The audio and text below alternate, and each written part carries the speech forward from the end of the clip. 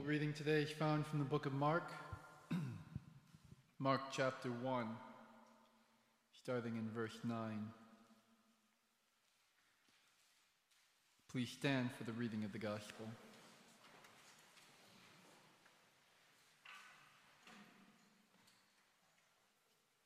At that time, Jesus came from Nazareth in Galilee and was baptized by John in the Jordan. Just as Jesus was coming up out of the water, he saw heaven being torn open and the Spirit descending on him like a dove. And a voice came from heaven. "You are my Son, whom I love. With you I am well pleased." At once the Spirit sent him out into the wilderness, and he was in the wilderness 40 days being tempted by Satan. He was with the wild animals, and angels attended him. After John was put in prison, Jesus went into Galilee, proclaiming the good news of God. "The time has come," he said. "The kingdom of God has come near. Repent and believe the good news." And this is the good news, the Gospel of Mark. Thanks be to God. You may be seated.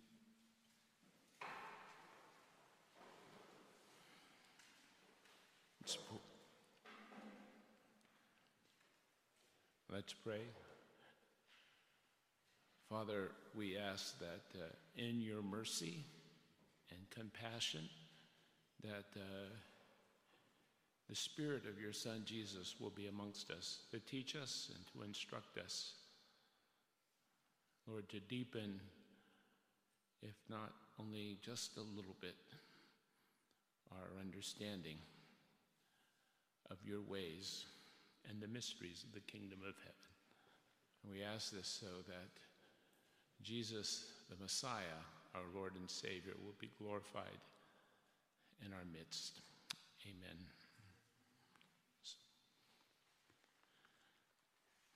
It's a tradition, and it's a good tradition. At the first Sunday of every Lent, every year in Lent, is that we read an account from one of the Synoptic Gospels of Jesus in the wilderness, yes, being tested by the devil. And this year, the account comes from Mark. And it's very different than what we have in Matthew and Luke, because we have no dialogue. Yes, we have no record of Jesus, yes, confronting Satan with the scripture. What we have is just a very, very terse, very short description, and yet is very powerful. And Mark brings you might say, a perspective that we don't quite find in any of the other three Gospels. Because basically, the Gospel of Mark starts off, and it's a declaration of war. It's breaking news, right? War has been declared. And that war is first and foremost against the forces of evil and the demonic or the satanic. It's something old and it's something new. You may recall just a few minutes ago, Reuben read from Isaiah 64, in which people in a very desperate state, pleaded with God, to tear open the heavens and come down and bring us deliverance despite our sins. And their cry was, "Don't hide your face from us anymore." Well, this is exactly what's happening in Mark's gospel. Yes, the heavens are being torn open because when Jesus goes into the water and the Spirit comes upon him, the gentle Holy Spirit, yes, Some people call the Holy Spirit a gentleman. Others, yes, use the imagery as a dove, as our text does this evening. And what happens when the Spirit descends? It says literally in Greek, there's a violent tear, a violent rip. Yes, the heavens are torn open. The Spirit descends. By the way, when Jesus is dying on the cross, or as he dies on the cross, the temple, the curtain, yes, in the temple that separated the holy place from the Holy of Holies is also torn open. Same Greek word. It's a violent rip, a violent tear, something sudden and dramatic. And so it's war. Again, war with the forces of evil. And the same Spirit, that gentle Spirit that descends upon Jesus, drives him or pushes him into the wilderness. He doesn't go willingly. He goes, you might say, being pushed by the Spirit into the wilderness in order to be tested, but at the same time, in order to confront Satan, in order to confront the devil. And this is how Mark helps us as to understand what's perhaps, at least from his perspective, and let's be careful, Matthew has a different perspective, Luke adds something, John adds something. But for Mark, it's war. It's battle. And Jesus will be pushed by God into the wilderness to be tested. And in his testing, he will not only confront the devil, but he will win a victory over the devil. Yes. Now the test, or what happens to Jesus in this gospel, is certainly, there's a long biblical tradition. Yes, Psalm 11:5 says, the Lord tests the righteous. The Lord tests the righteous. And we don't need to know a lot of Bible to recall that from the beginning, yes, God tests those that he loves, and he tests those that he's going to put in places of responsibility. And sometimes it's not just one test. It might be a lifetime of testing. So we can first and foremost think of Abraham. And we can think of how Abraham was given God's promise to inherit the promised land. And yet Abraham is tested and he never fully inherits. But still, Abraham doesn't lose faith.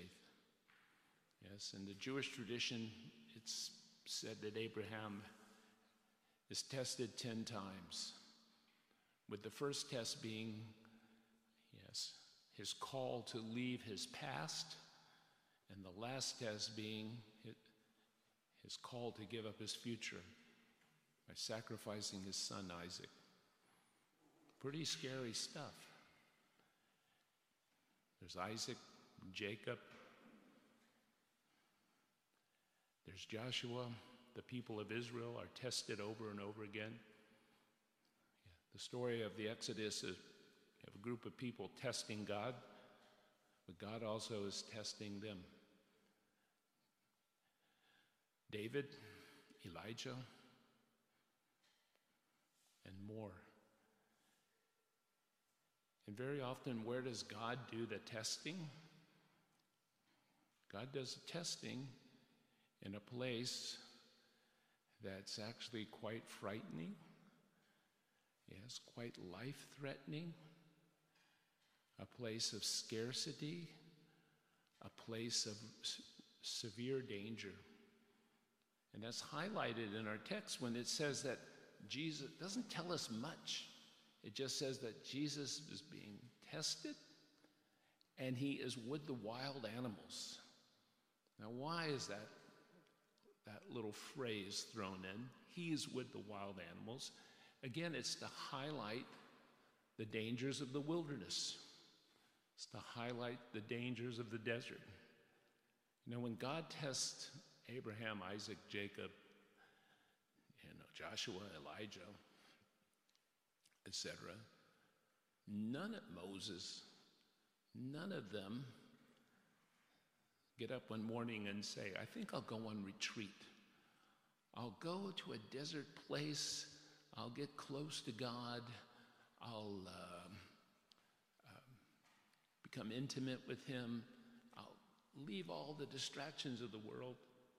Yeah, virtually in every one of the stories of God, yes, bringing his saints to the wilderness, God somehow forces them, or he arranges the circumstances for, yes, these biblical characters as to end up in the wilderness.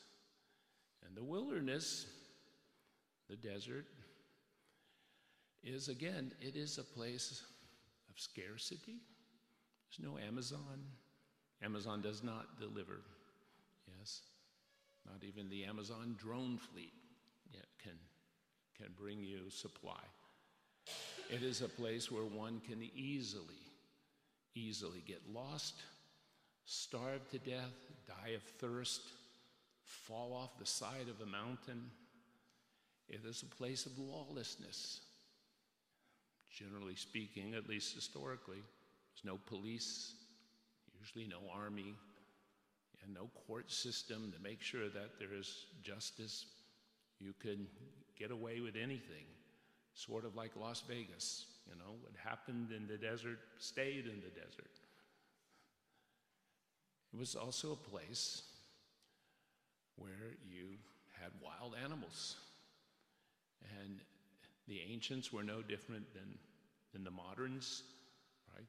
We find a lot of wildlife quite frightening, especially in biblical times or in the Second Temple period when the land was full of bears or lions in certain places, or crocodiles, poisonous snakes, which, there was no remedy for a snake bite. Yes, a place of great danger. It's interesting in Psalm 23, which is a psalm written about the desert, and not about the green hills of Wales or the green hills of Ireland, Scotland. The Lord is my shepherd, I shall not want. Right? David writes that psalm in the middle, yes, being a desert shepherd, in the middle of scarcity, in the middle of danger. And at the end it says, even though I walk through the valley of the shadow of death, I will fear no evil. Now, what is the valley of, what is the valley of the shadow of death? The valley of the shadow of death,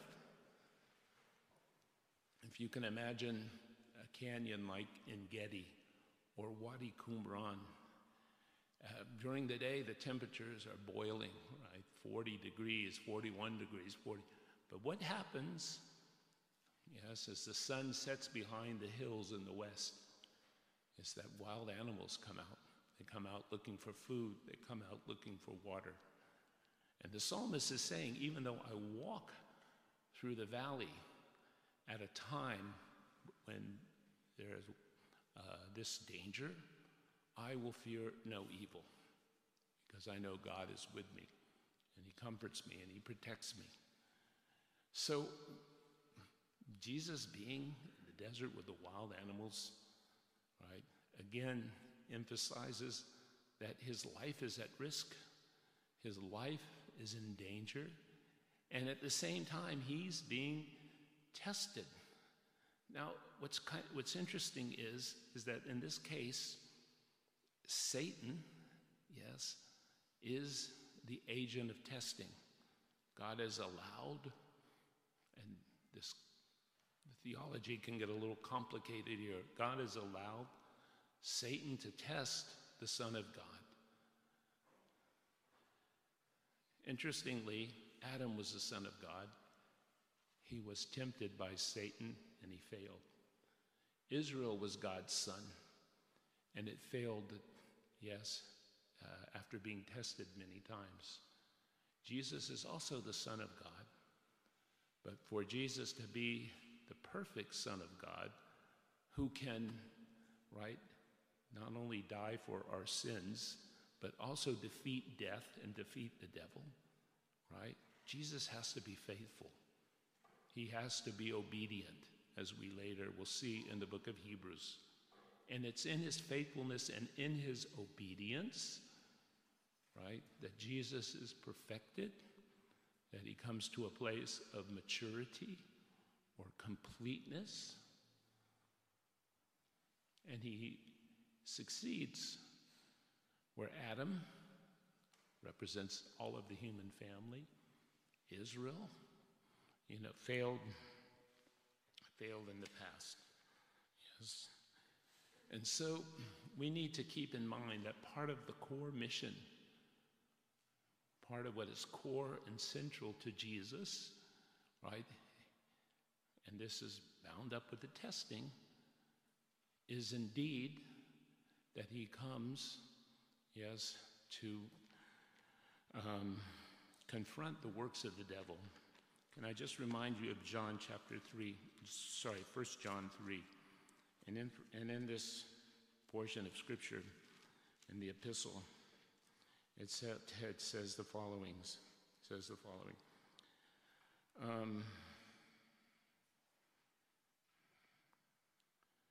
It says, the reason the Son of God appeared was to destroy the devil's work. Destroy the devil's work. Sometimes we think, he just came to save our soul. No, but the mission of Jesus is much bigger than that, right?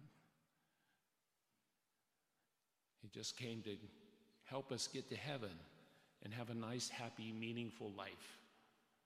That's sometimes how we look at the gospel or look at the message and the life of Jesus. And oftentimes we think of the healing, or we think of his confrontation with the devil. We think of these things as some kind of sideshow. We don't often connect it to the bigger picture, right? The bigger picture is that, yes, God has torn open the heavens. Yes, he is no longer hiding his face. He has now come to rescue us in our sin, but at the same time rescue us from our enemies. Yes, and what enemies do we have? You could say the Russians, the Chinese, the Americans, yes, Hamas, Israel, everybody can think of. No, our fundamental enemy is first and foremost sin, but equally it's death, and equally it's Satan. And Jesus, the life of Jesus, the death of Jesus, all of this, yes, is to rescue us from the enemies that we have. So Jesus is tested. Jesus is tested, and he overcomes. Now, in this in one case, or perhaps from one perspective, people can and should ask, but why doesn't Mark tell us more? He's got to tell us more. We want to know what happened in the desert. We want to know like Luke or like Matthew. And I think the reason that he doesn't have to add more detail, because even though Jesus was being tested for 40 days, you might say that the entire gospel, throughout the entire gospel, Jesus is being tested. It's one test, one stumbling block, one type of opposition after another. Again, you don't quite get the same sense, for example, in Luke, or perhaps even in Matthew. But again, Mark wants to highlight the aspect of struggle, the aspect of battle. And so, where is the opposition? Well, the opposition is from Satan. And yes, the opposition is from the political system. The only gospel that mentions the Herodians, meaning those who were somehow in favor of Herod the Great. Of course, there's the religious establishment, or some of the religious establishment. Even more painful and more difficult would be the family of Jesus. They don't understand him, and again try to oppose Jesus. Oppose Jesus from doing what? Well, how does our gospel open? Our gospel opens by John the Baptist calling us to walk in the way of the Lord, make his path straight. Yes? So walking in the way of the Lord, whether it's the political establishment or the religious establishment, the family, or even perhaps the most difficult, the disciples of Jesus, who constantly don't understand him, who constantly are getting it wrong. Yes, and Mark does paint the harshest, he paints the harshest picture, of the disciples. And we can ask, well, what was the purpose of Jesus being tested in all these things? And not every test originates from Satan or the demonic. We have to be really careful.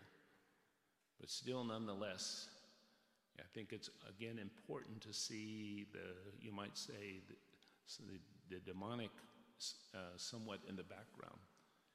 And it is instructive that the first thing that happens in the gospel, the first action, you might say, is, which is, at least in Mark's gospel, is that Jesus drives out an evil spirit in Capernaum. And then Jesus heals many on Motzei Shabbat in Capernaum, when after the sun goes down and the Sabbath is over, many come to Jesus, reading from still in Mark chapter 1. Yes, he heals their diseases, and he drives out many demons. And Jesus goes to, then Mark tells us he goes on preaching tours. And what is he doing? He's preaching and driving out demons. And he's also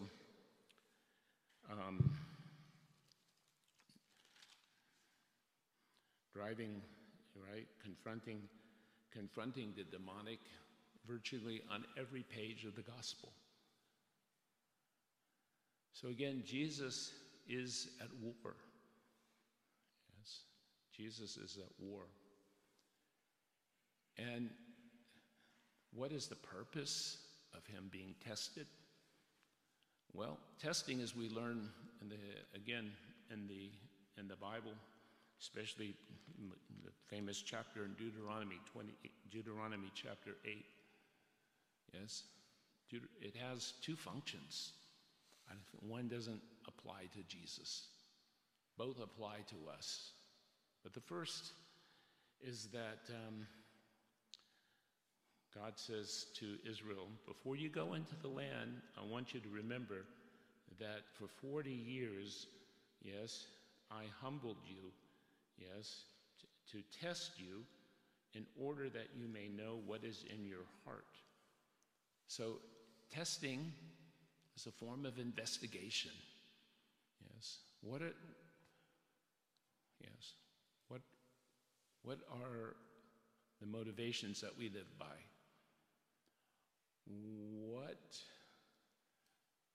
Or you might say, who are we? Yeah. Who are we really? Yes. Do we overestimate ourselves? Do we think we're something?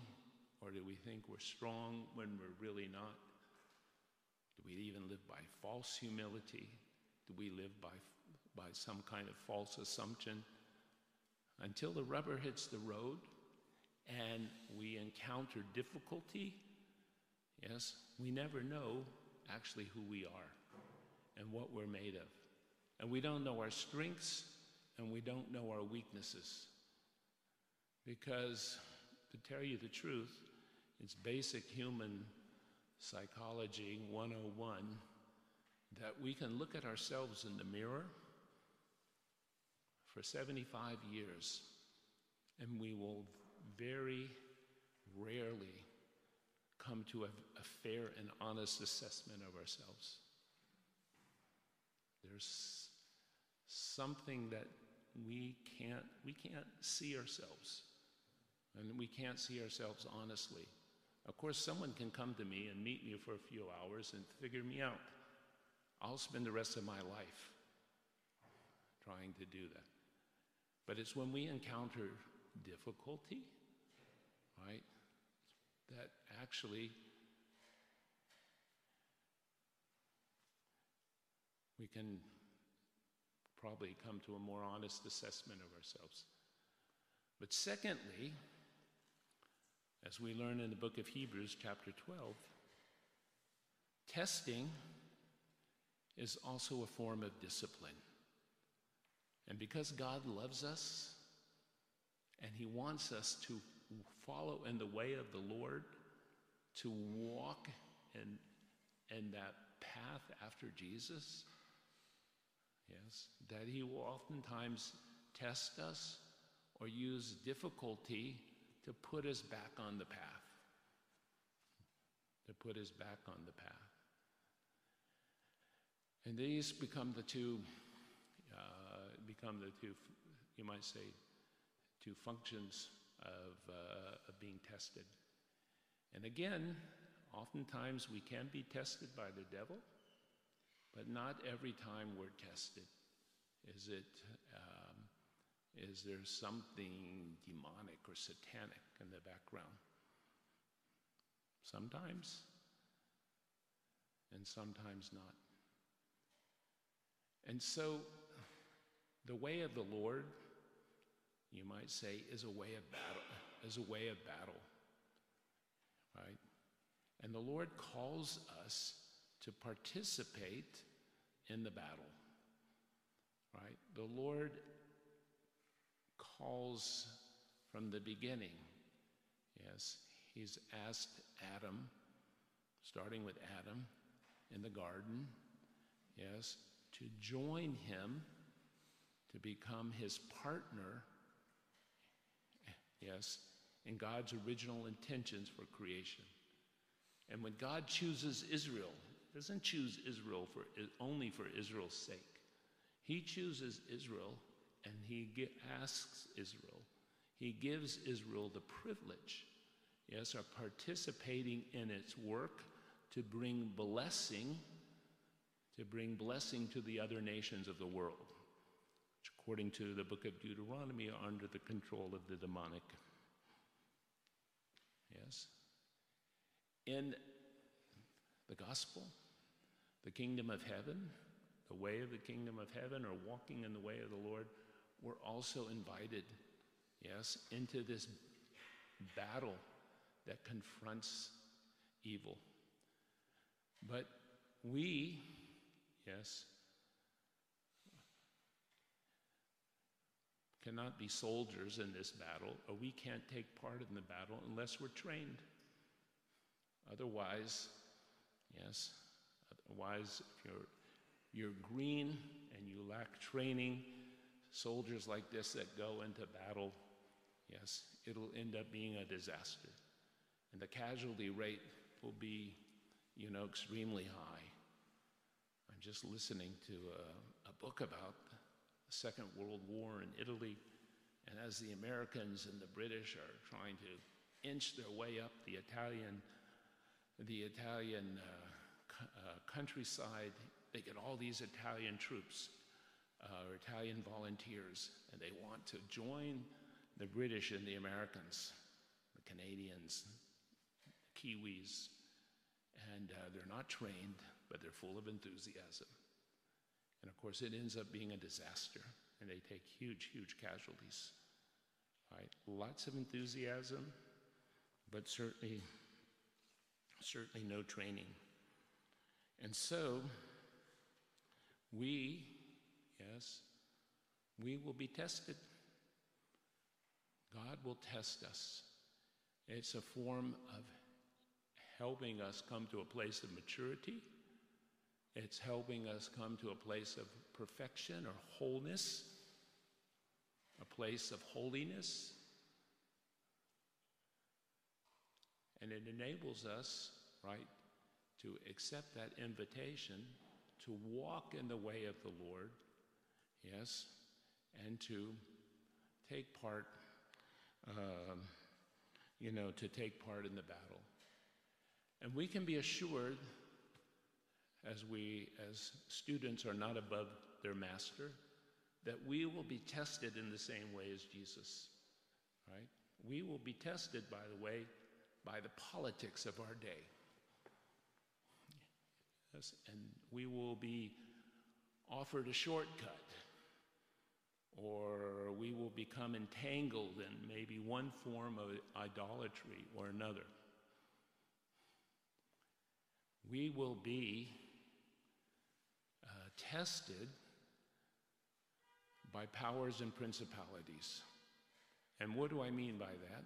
I don't mean by some spirit, but I mean powers and principalities. In this case, this is, for example, this is the world system, the world political or economic system, yes, or its conventional wisdom, the conventional wisdom that comes from the world itself. Or it's some kind of tradition, like, we've always done it this way. This is the way it has to be, and you have to go along with it, right? That will test us, yes. We'll be tested by the religious system. And by the way, don't think it's just about the church and false doctrine. When much of the Western world stops being Christian or abandons the gospel and leaves the church, they don't stop being religious. They just take on another religion.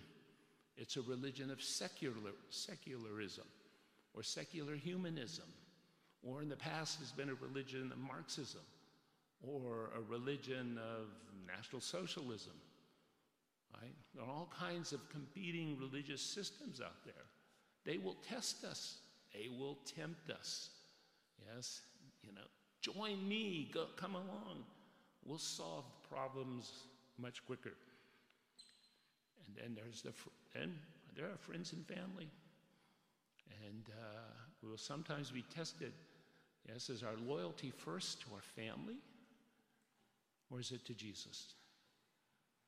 Yes, that will be a test. And,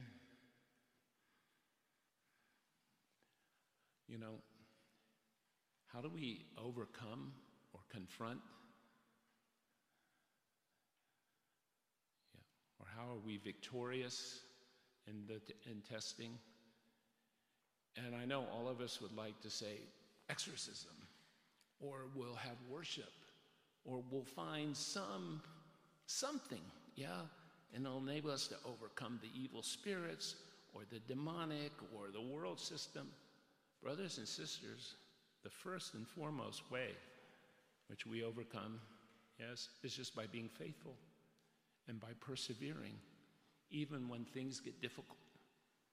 Yes, and this is where I think the book of Hebrews helps us, right? Because Jesus himself endured testing, not just once, but a lifetime of testing. He is able to help us, yes, when we find ourselves being challenged, when we find ourselves, you might say, being tempted. And the verse is from Hebrews chapter 2, is that for this reason he had to be made like his brothers in every way, in order that he might become a merciful and a faithful high priest in the service of God, and that he might make atonement for the sins of the people. Because he himself suffered when he was tempted, he is able to help us who are also being tempted, yes, or being tested, yes. In Hebrews chapter 5, during the days of Jesus' life on earth, he offered up prayers and petitions with loud cries and tears to the one who could save him from death. And he was heard because of his reverent submission, or his faithfulness, yes, his perseverance. Although he was a son, he learned obedience from what he suffered, and once made perfect, he became the source of eternal salvation for all who obey him, and was designated by God to be a high priest in the order of Melchizedek.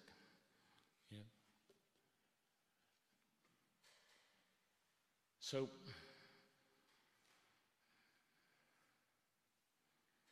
we, again, will be tested. And often we may find ourselves, yes, in dangerous places, risky places, in places where our identity and even our faith is being challenged. We may find ourselves with the wild animals. I'm speaking, of course, metaphorically. But God oftentimes will put us in that place in order for us to come to an understanding, who are we? What are we made of? How deep is our loyalty? Yes. Am I actually willing to persevere in a place of anxiety or uncertainty? Yes. And again, when we do persevere, we're able to, yes, participate with Jesus in the work of the kingdom of heaven. Now, I know many people who listen to something akin to spiritual warfare. Spiritual warfare. And often what happens, and it frightens me, is that people begin to gloat, and they begin to become self-righteous, and they become a bit triumphalistic, and they take authority over all kinds of things that they have no business taking authority over. I take authority over the spirit of this religion or that religion.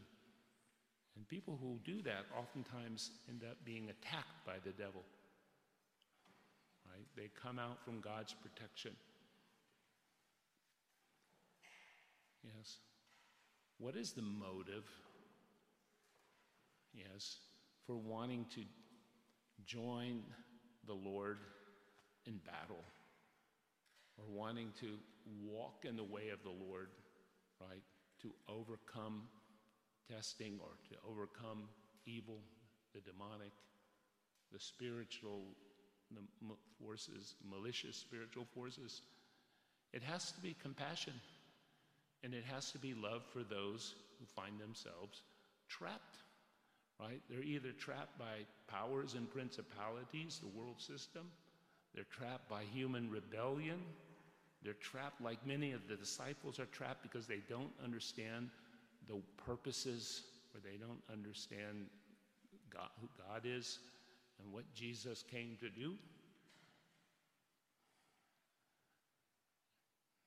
trapped by the demonic. Oftentimes, yes, there's a form of idolatry in which people began to put their trust, yes, or to find their identity or their security in some form of idol, yes, or another. And we know that idolatry is a porthole to the demonic. But it's out of compassion. And if you, again, read Mark's gospel, it tells us that Jesus heals and Jesus drives out demons, yes, out of compassion.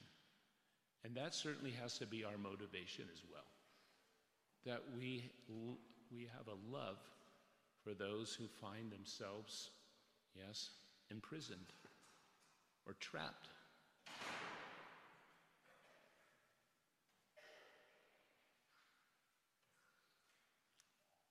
Cannot be done in any form of gloating or out of self-righteousness.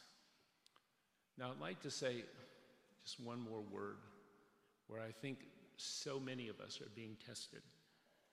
And with so much going on around us and so much bad news, yes, whether it's personal, how many of us know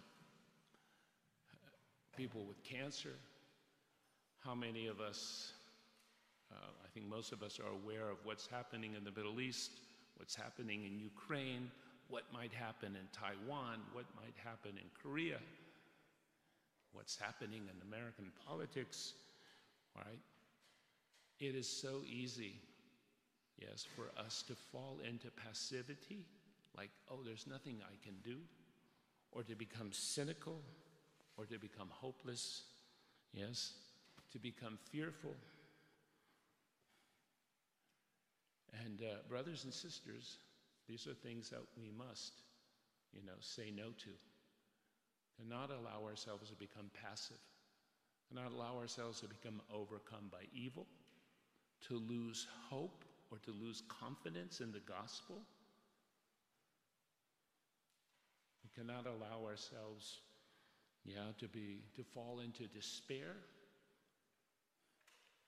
And we cannot allow ourselves to fall into this notion that it's all depending on me.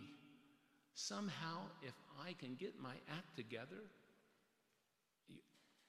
and we can engage in spiritual warfare and preach and teach and stop doing this and stop doing that as a church, then there will be victory.